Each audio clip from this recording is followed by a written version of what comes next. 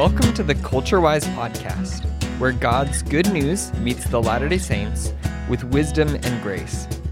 Here we aim to discuss topics relating to how followers of Jesus can more effectively reach Latter-day Saints in their relational networks. My name is Daniel Schukert, and I'm joined today by Chris DeMorell and Kirk Shull. Now, Chris and Kirk both moved out to Utah and currently live in central Utah. Chris moved out in about 2011, and Kirk, if I believe it's 2014. That's correct. Great. Now, both of you have a very unique experience engaging with Mormonism and Mormons, and so I'd love to just hear your experiences, how that shaped the way that you engage with people, how you share the gospel, how you do Bible studies, how you do church. And so just jumping in, how did you both move out to the area that you currently are living? Yeah, we started out in Pennsylvania. I had taken my first trip to Utah in 2000. I just wanted to go see a work here in the States. And so I visited a pastor. It was in Vernal at the time. And I think it was just seeing a ministry in a different context. The West is so much different from the East, and so I had come out several times after that, and finally the Lord had led my wife and I together. Her family had been out here, her parents, but she had never been. We took a trip out before we got married the year before, 2010, and then formally moved out 2011. So it was kind of a progressive thing where God was giving me a burden for Utah more and more with each trip that I took out to visit, and finally made clear that this is where He wanted us to be. So, So we've been here ever since, and just praise God for the opportunity. That's right. Now living in Santaquin, is that correct? Correct. Yeah, just on the southern edge of Utah County. Yeah. Yep. Great. How about you, Kirk? Yeah, ours came through a family member, Pastor Russ Robinson of First Baptist Church of Provo is cousins with my wife, and we were kind of in a transitional stage in my wife's hometown of Tennessee, and he came back and was visiting family and let us know about the need. We started praying. We did a couple of survey trips, and just hearing about Springville, seeing that, and that the need that was there, that there was only one Bible preaching church in a town of around 40,000 people. Mm-hmm. We felt God to, kind of let us to just come and live. And so we moved here 2014. We moved in Springville and started attending First Baptist Church of Provo. I was an elder there for about 3 years. And then after that, we had two other families, and our family launched out and started artcity.church in Springville. So that's been about 4 years now that we've started that. Mm-hmm. Yeah, and how would you describe the cultural context in the area that you live? What's it like? I'd say it's I think having come out previously on trips, it definitely prepared me for that. But it's definitely a unique culture. I think anywhere to the U.S. and it really it's not just a religion. It's kind of just the way of life. Much I think as you would find in an Islamic context or anywhere else. Mm-hmm. And so I think if you definitely, we found that people have come and then they've stayed for a time and moved on. I think you definitely have to have a sense anywhere you go, really. But I think especially in contexts like this, that this is where God wants me to be, and I can accept the fact that this neighbor's Mormon, that neighbor's Mormon, and this is just the mayor and just the local leadership. You just have to be willing to accept that and not bring your presuppositions or how it was where you are from and wanting to see that replicated here, because it's really a unique culture, and I think you've just got to have a sense that this is where God wants me to do ministry, and Mm-hmm. And I think that's what's carried us through, at least for the time that we've been here. So yeah, if you think about one key that I think gives a great example of what Chris is talking about is, we move to this area, Utah County, and which percentage-wise is around 89.9% LDS. Yeah, right. And so we're living in a city of 40,000 people, and I'm living in people who are listening to this and aren't here, maybe don't understand, but we're living in a ward. And so the LDS have wards, and their wards are like sections of the community. And if you live in this particular community, you go to this particular meeting house. But the key thing that we had, one of the things we had to get used to is they run all of their emergency services through the wards. So they have, of course, a lot of people know Utah lives on a fault line, and everybody's expecting one day there could be a big earthquake. The big one. Right, the big one. And so they prepare for that, and they have tests that run through the city, but they run that through the wards. And so the way it works here in our neighborhood is they give you these cards, and when they do the test, you'll put the card in the window, and they'll do the test run, which if there was an earthquake and all communication is all dropped out, you would put that card, one, red or green, meaning you're okay, so forth and so on. And we're not even part of the LDS ward, but yet we are having to be actively involved in that way. So that's just one unique way that we had to kind of get used to our setting of, here in Utah. Yeah, certainly. That's unique. Yeah. So, you also live near Rocky Ridge, and how does Rocky Ridge influence the culture most closely around you? Yeah, Rocky Ridge is just a little town just south of Santaquin. It's right over in northern Juab County, and it's actually a part of the broader polygamous community called the Apostolic United Brethren is kind of their technical name. They're in Bluffdale, they're in Mount Pleasant, but the Rocky Ridge, I would say, probably is a town of maybe, I'm going to say 400 to 500, somewhere around there. And we had started having kids come from there to our Bible club that runs during the school year.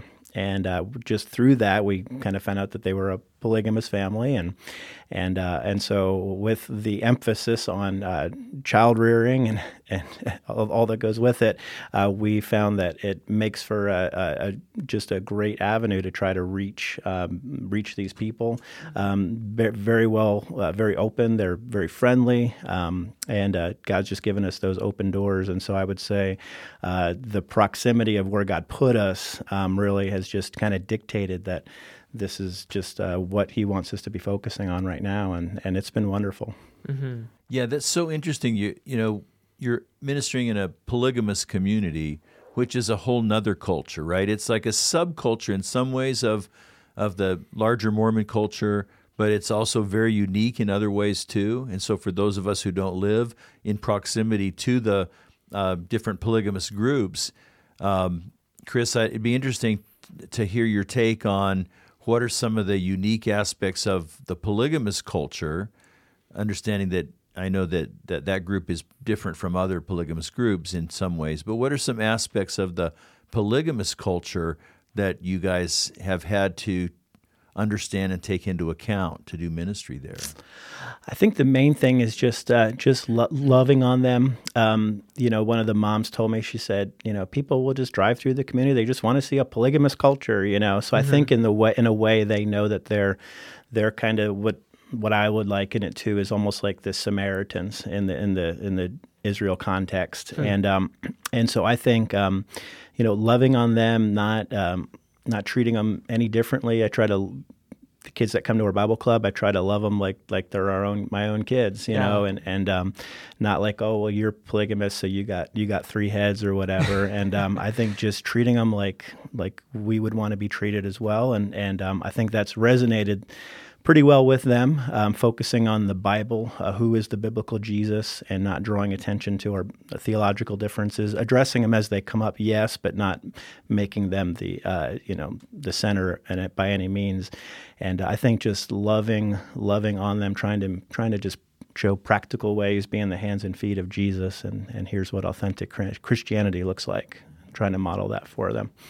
I remember we helped Chris one summer and doing one semester, it would have been a whole year of the Bible school club. Year, yeah. And I remember going into, at that time where you guys were meeting, Chris and them were meeting for church in Santaquin, the meeting place, and we were using that for the Bible club, and just going in and starting to get familiar with these names, and then starting to find out that these names were sisters and brothers or half sisters and brothers, and how it became it was just normal for them. It was just them having a conversation. But for us, it was like, shock. We had to sit back and be like, okay, what's going on here? This is something very new.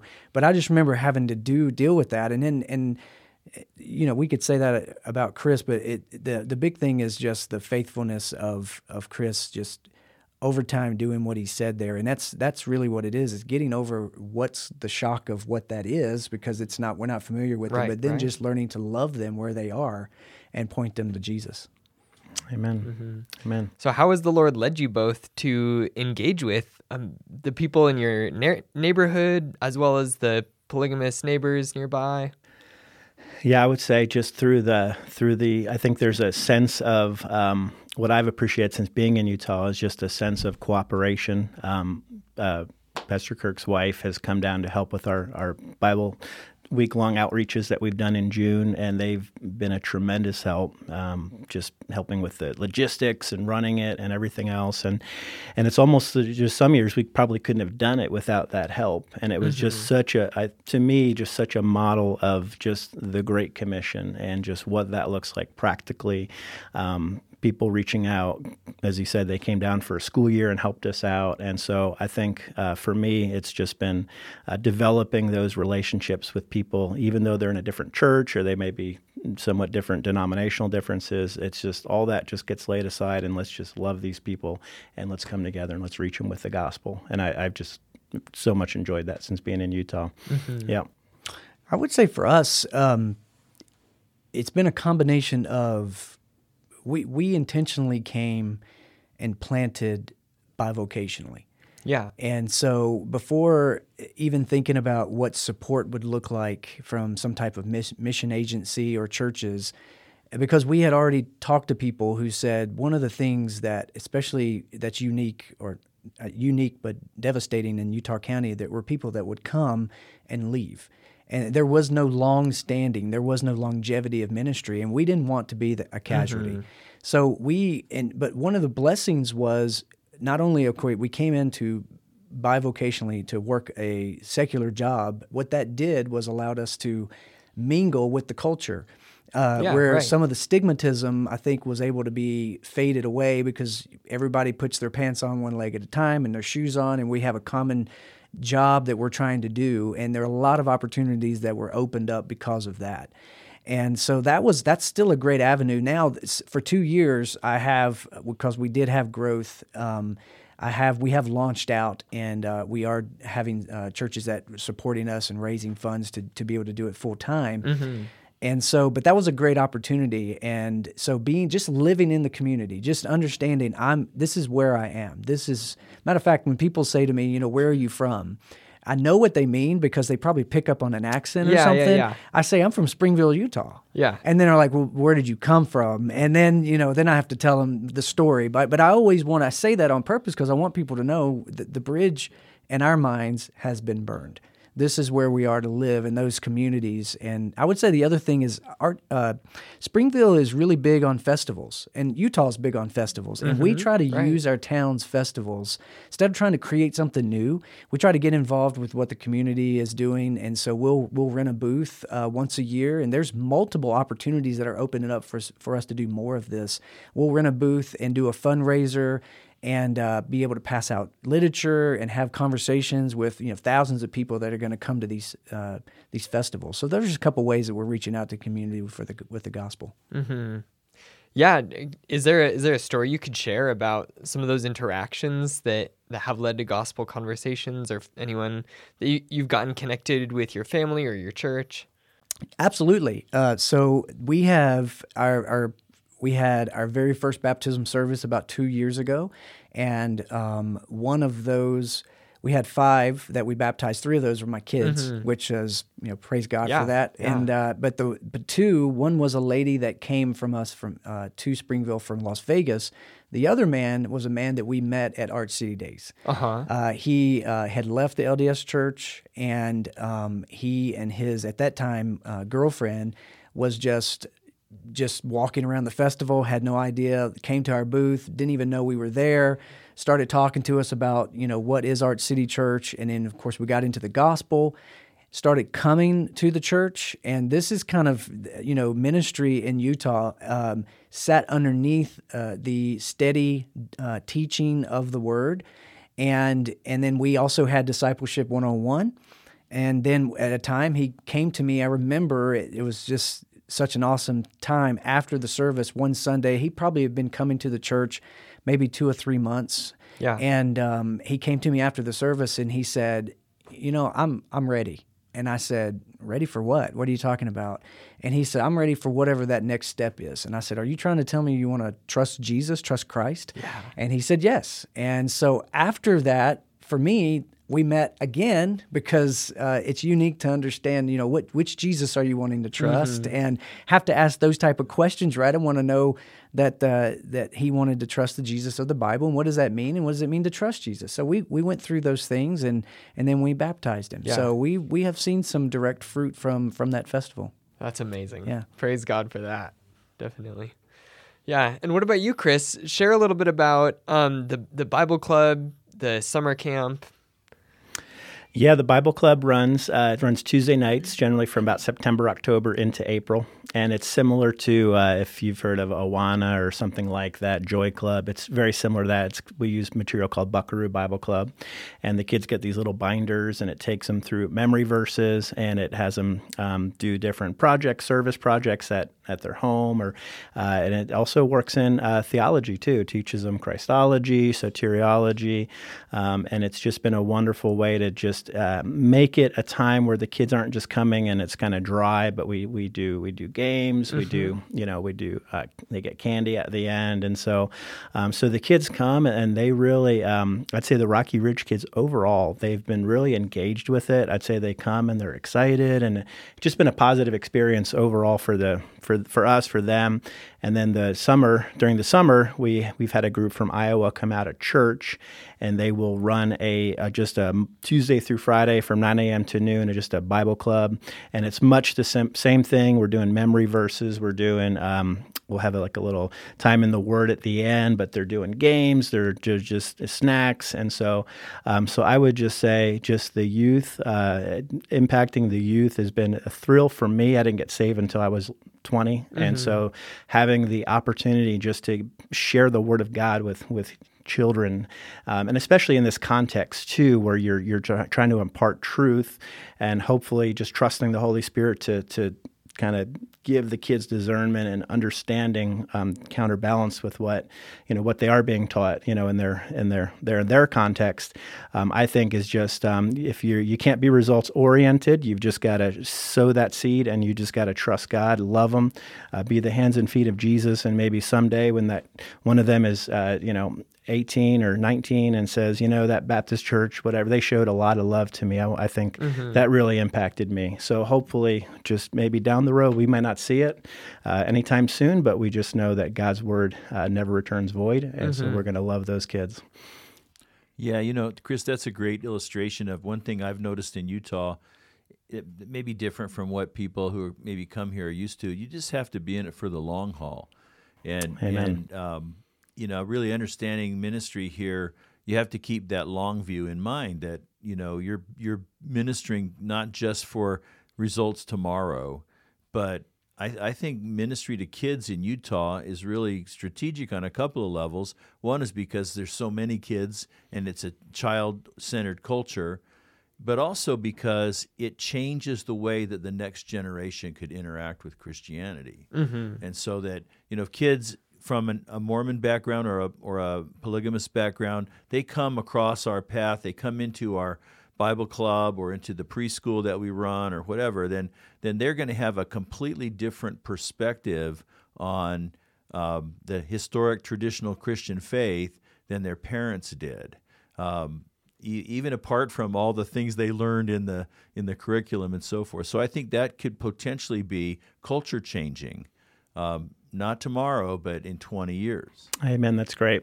one of the passages that really encourages me is in John 4, after the woman at the well, where the disciples now are, Jesus is teaching them and says, others have sown, you're reaping, you are entering into others' labors. So I tell people, look, we may not see fruit even in our lifetime. We may be just setting the table for the next generation. And those are the people that we don't always recognize in so much in church history, were the forerunners that really tilled the soil and got the ground ready for gospel seed. And so if that's our job, then we praise God because we'll rejoice together. So, yeah. And what have you done either intentionally or accidentally to help build trust in the community such that families are willing to hand off their kids to you for this time? Yeah, I think it's just if the parents are out, when I'm dropping off, usually or picking up, I'll try to get out and interact with the parents, not just, hey, throw your kids in the van and see you later. So, hey, how are you doing? Thanks so much for the privilege of having your kids as a part of our ministry.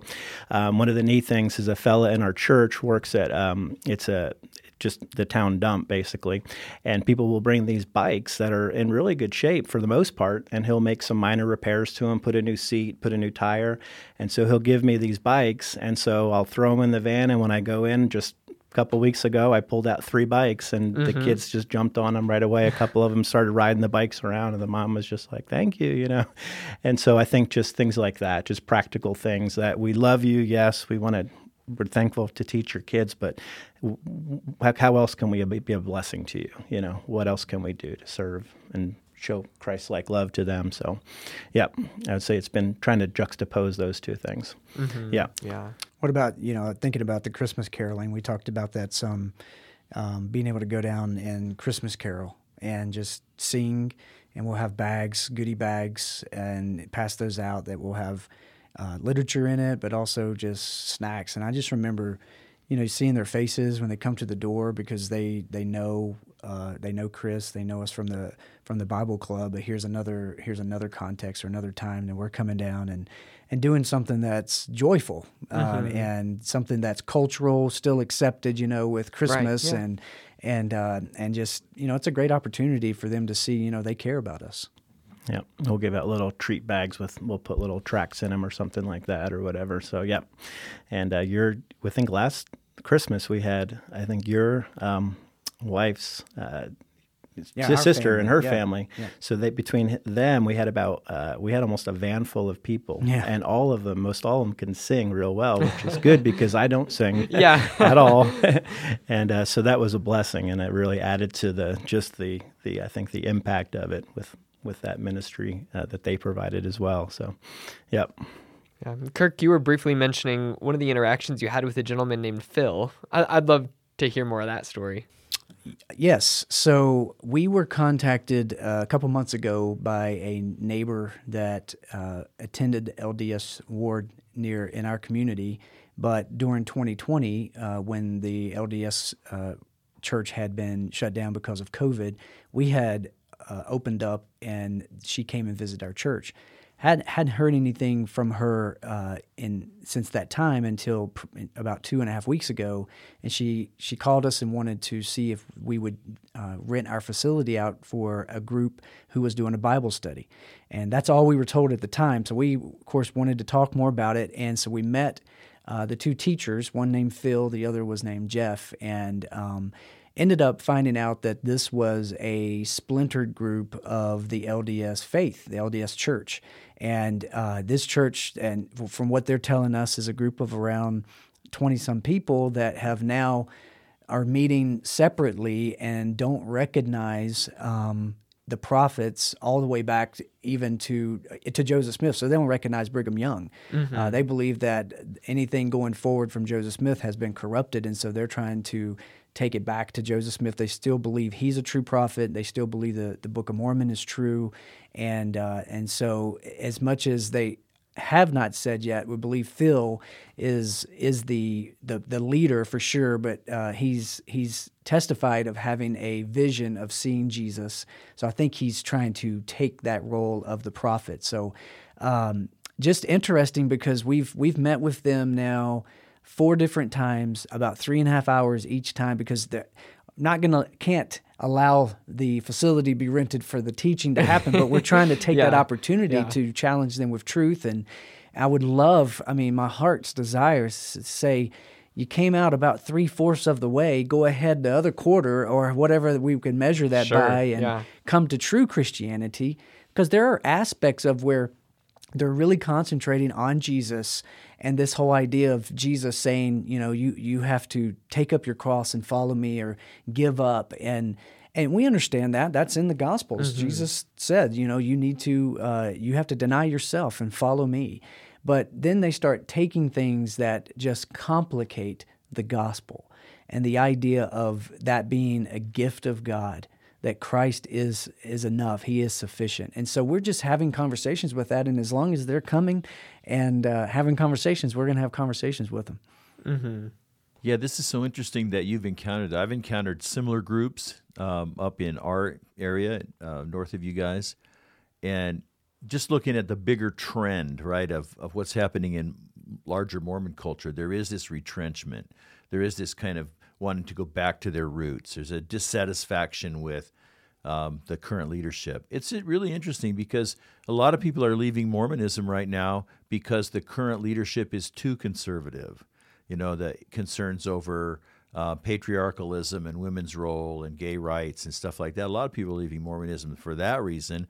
And then you have this retrenchment that a lot of people are considering leaving Mormonism for these sort of more fundamental groups. They're not fundamentalists in polygamy, but they're more conservative groups leaving Mormonism because the current leadership is not conservative enough or not legitimate in a different way. So I'm glad you flagged that, Kirk, because that's something that is going on in Utah in among LDS people right now, and that'd be a great conversation for another time. But it's something that we ought to be aware of.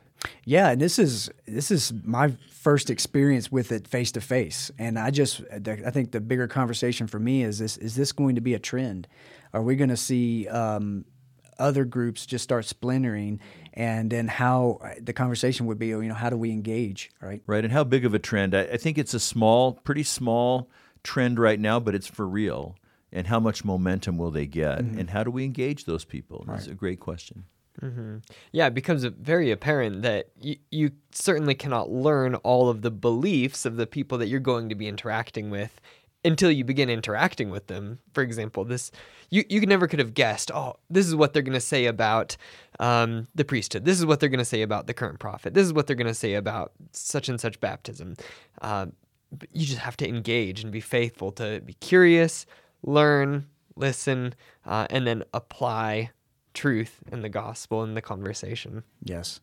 And do it, confession for me, do it with a good heart. Mm-hmm. And for me, when I first moved here, God had to do something in my heart. And it helped me to do the bivocational, to rub shoulders with them. But even then, it took time. And I think that goes back to the longevity of ministry. I feel like we've been here 8 years, and I feel like we are ready now to plow. It's not that we haven't been plowing before, but we also had to learn, and we also had to have our heart changed. I think God had to do something in my heart. And so there are times that when I first started, and sometimes it'll still rise up, where you get into your mind the false teaching and the idea of lostness, and it disturbs you. You got to have a love for these people, and it needs to come out in a way where you're challenging truth, for sure. You're teaching truth, but you're doing it with a heart of love instead of a heart of, trying to prove someone wrong or to try to, be in a way of doing it in a rude way. Mm-hmm. And another phrase you also mentioned was sometimes you feel like you have to defend Paul. And I think this is relevant for your specific context, but also engaging with Mormonism at large as well. So what can you share about how you've learned what it means to defend Paul? Yeah, and I think that comes off of what you just said about how you don't really know until you engage people. And this has just come out of conversations that I've had maybe in the last year and a half of talking to people in the LDS faith, people who are engaging me, which sometimes people don't. You have a lot of people who just don't want to engage, don't want to talk.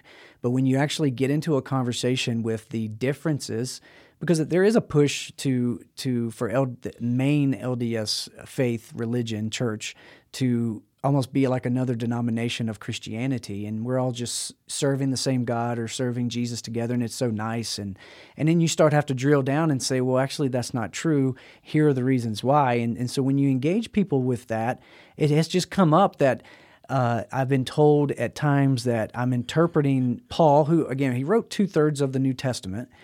He's a very, very influential player, but I've been told that I interpret Paul or Jesus by Paul, instead of interpreting Paul by Jesus, and this kind of idea of underestimating or trying to make Paul not legitimate and a legitimate apostle. Yeah. So I almost find that I'm doing, and it's been pretty cool because I've gone back and God's kind of given me fresh eyes to recognize that Paul defends his ministry a lot in the epistles for false teachers that are coming in and trying to teach false teaching in these churches. And I feel like almost we're doing the same thing to say, hey, hold on a second. I'm not interpreting Paul by Jesus or Jesus by Paul. Jesus handpicked Paul and then trained Paul. And go back and look at the credentials in Philippians chapter 3 or in 2 Corinthians when Paul says, you know what, you're making me act foolish here, but if I need to lay my credentials on the table so you'll understand I am an authentic apostle, let's do it, because I love you that much. And I do feel like there are times I'm having to do that. I almost would love to see if myself to try to create something more in a literature or in a video that can be handily given out when somebody does bring that up and say, well, listen, here's what the Bible says about what, Paul is a legitimate apostle, not only recognized and taught by Jesus, but recognized and taught by the other 11, Peter included, right? He gave the right hand of fellowship to Paul. That's what he said in Galatians chapter 1 when he was defending his ministry to those false teachers. Yeah, that's something that I'm very interested in, and that's like a very specific contextualized tool that would be very relevant in a lot of conversations. So I'm very thankful for you mentioning that, and now it makes me want to relook and explore those topics. And Chris, now you've done a conference this last year relating directly to engaging with polygamous peoples. What can you share with us about that conference?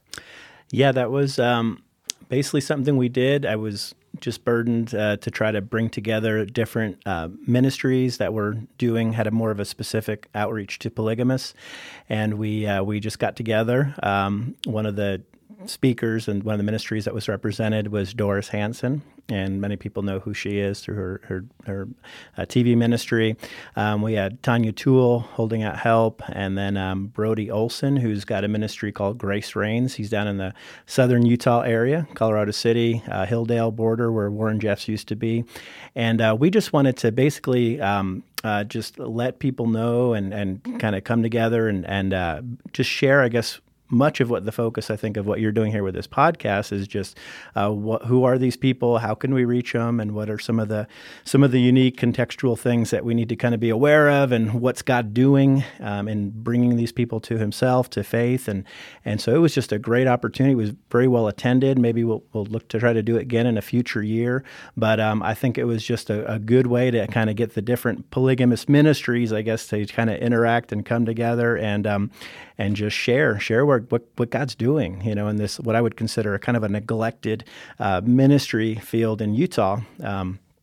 And so it was wonderful. Yeah, we had that. I guess it was 2 years. It was 3 years ago now, right in Sandy. So it's been a few years now. So so it wasn't. I just said it was last year. It was. I'm trying to think. I think it was just during COVID. So it must have been 2020, I believe. It feels more recent than that. It does. It does. It was 2 years ago. And the years flying by. Yep. Yeah. Well, great. I hope you have a chance to do it again. Because then I can come, maybe. Yep. Yeah. What were some of the encouraging things that came out of that conference and the ministry connections that were made there? I would say we actually had a couple that flew out from Kentucky to be a part of it. I know one lady flew out from the Denver area in Colorado, and I don't know what came of it, but I do know that the couple that came from Kentucky was talking to Holding Out Help, and apparently I can't remember but I think he had a legal background. I can't remember if he might have been a lawyer, and then she had experience, the wife, in some kind of a social work aspect, and so so they were actually had approached Tanya O'Toole, who heads up that ministry, about the possibility of either relocating or just offering assistance to them. And so that was just really neat to see those connections formed. I know one fella who has been praying for years for open doors into polygamous community, came into contact with a young man with a polygamous background, but had left the community, and that developed into a mentorship relationship, almost like a Paul-Timothy relationship. Yeah. And as far as I know, that continues on to this day. Amazing. And so that was just neat to see those connections formed through the conference, and those are just the ones I know about. But I think there were others as well. So, yeah. And what is the name of the conference? We just titled it "Reaching Polygamists for Christ." Okay. Yeah. Yeah. So looking forward, if that does happen again, I'm sure listeners might be interested to look into it. Yeah, absolutely. So how can other people get involved in the work that you're doing directly or tangentially related to the things that you're involved in? Yeah, for us, so the name of our church is Art.City.Church. We named it Art City. It's the nickname of Springville. They have an art museum and have Renaissance kind of fairs and things like that. And so artcity.church is our website. You can find all the information you want to know about us there, and you can contact us. There's information there how you can contact us. But we have churches that are partnering with us, and they come out and bring short-term mission teams. And so that's probably one of the most beneficial ways. And also, I would say, because of the feedback we get from the teams, it's really a way that people come out and see what's going on. You can tell people what's going on here, but really you need to experience what's going on. Yeah. Because we've told people, and then they've come out and they've said, yeah, you tried to tell us, but you really need to experience it. And then what that does is cause them to go back to their church, wherever they're coming from, and pray more intelligently, tell other people about what's going on out here. So we are really big. We love having churches. We can't take huge mission teams, but we do take mission teams, some up to like 8 to 10 people, things like that help us out with some of our outreaches in the summer. That's when we really try to be more outward in our outreaches, because we have, again, a lot of festivals that happen in Springville, and we try to piggyback on those and try to preach the gospel, give the gospel in those. So that's one way. I know you guys have done barbecues as well. You kind of piggybacked a cookout onto your summer Bible time that you did there in Springville, and I think you told me that was pretty well attended. And then you had one just this past Sunday as well. That was we do fellowship meals once a month for a church, but then we do these big outreaches, and we'll go to a park. So we're in a public area and rent one of the pavilions and just do a barbecue and just invite the community. So instead of just going out and maybe doing specific prayer walking or general prayer walking or knocking on doors, we'll do something more specific, where if we're going to be at this particular park doing the barbecue, that'll be the section that we'll go pass out some flyers, invite the community to come out and find out more about Art City Church. And that way we're exposing them to the church, to the people of the church, and it's a way that we can start trying to create relationships. Yeah, we did something really similar. We had a group come down from a church up in Idaho, and we had gotten permission from Rocky Ridge. They have a big field that's really in the center of the community. They got a couple pavilions there, so it loans itself to just cookouts and barbecues, things like that. And they brought a team down. They brought the grills. They brought the food.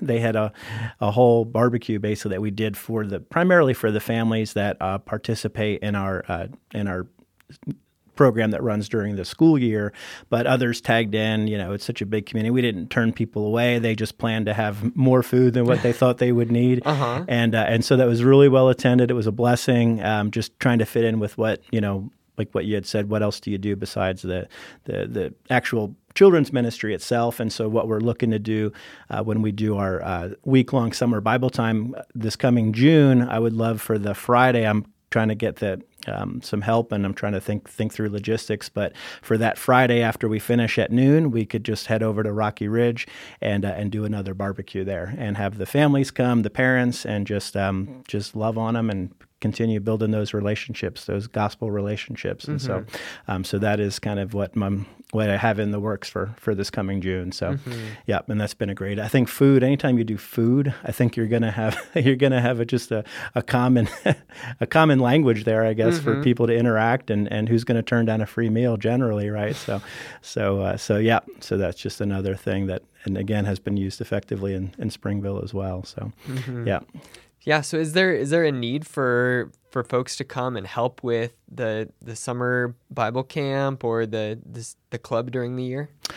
Usually we're generally pretty well staffed. I would just say, I think, piggybacking on what Pastor Kirk said, I think if you want to just come, if people just want to come to a day of the summer Bible time and just see what God's doing there, or come on a Tuesday night, we have it right at our church there in Nephi, we would welcome anyone who would like to just come down and just check it out, just see it. And if there's an avenue to help, if they don't mind the distance, depending on where they live, we could certainly find ways to get them involved and contribute or whatever. So yeah, absolutely, we could accommodate whatever their interest there may be. We never refuse laborers, right? Or Jesus said the laborers are few, so we always try to do everything we can to accommodate people who want to look and get involved in whatever way they can. So yeah.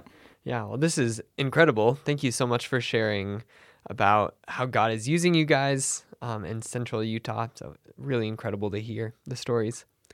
Thank you so much for having us. Yeah, appreciate it. It's just exciting to see statewide what is God doing in the state. It's just so encouraging. So thank you. Again, this is the Culture Wise podcast, where God's good news meets the Latter-day Saints with wisdom and grace.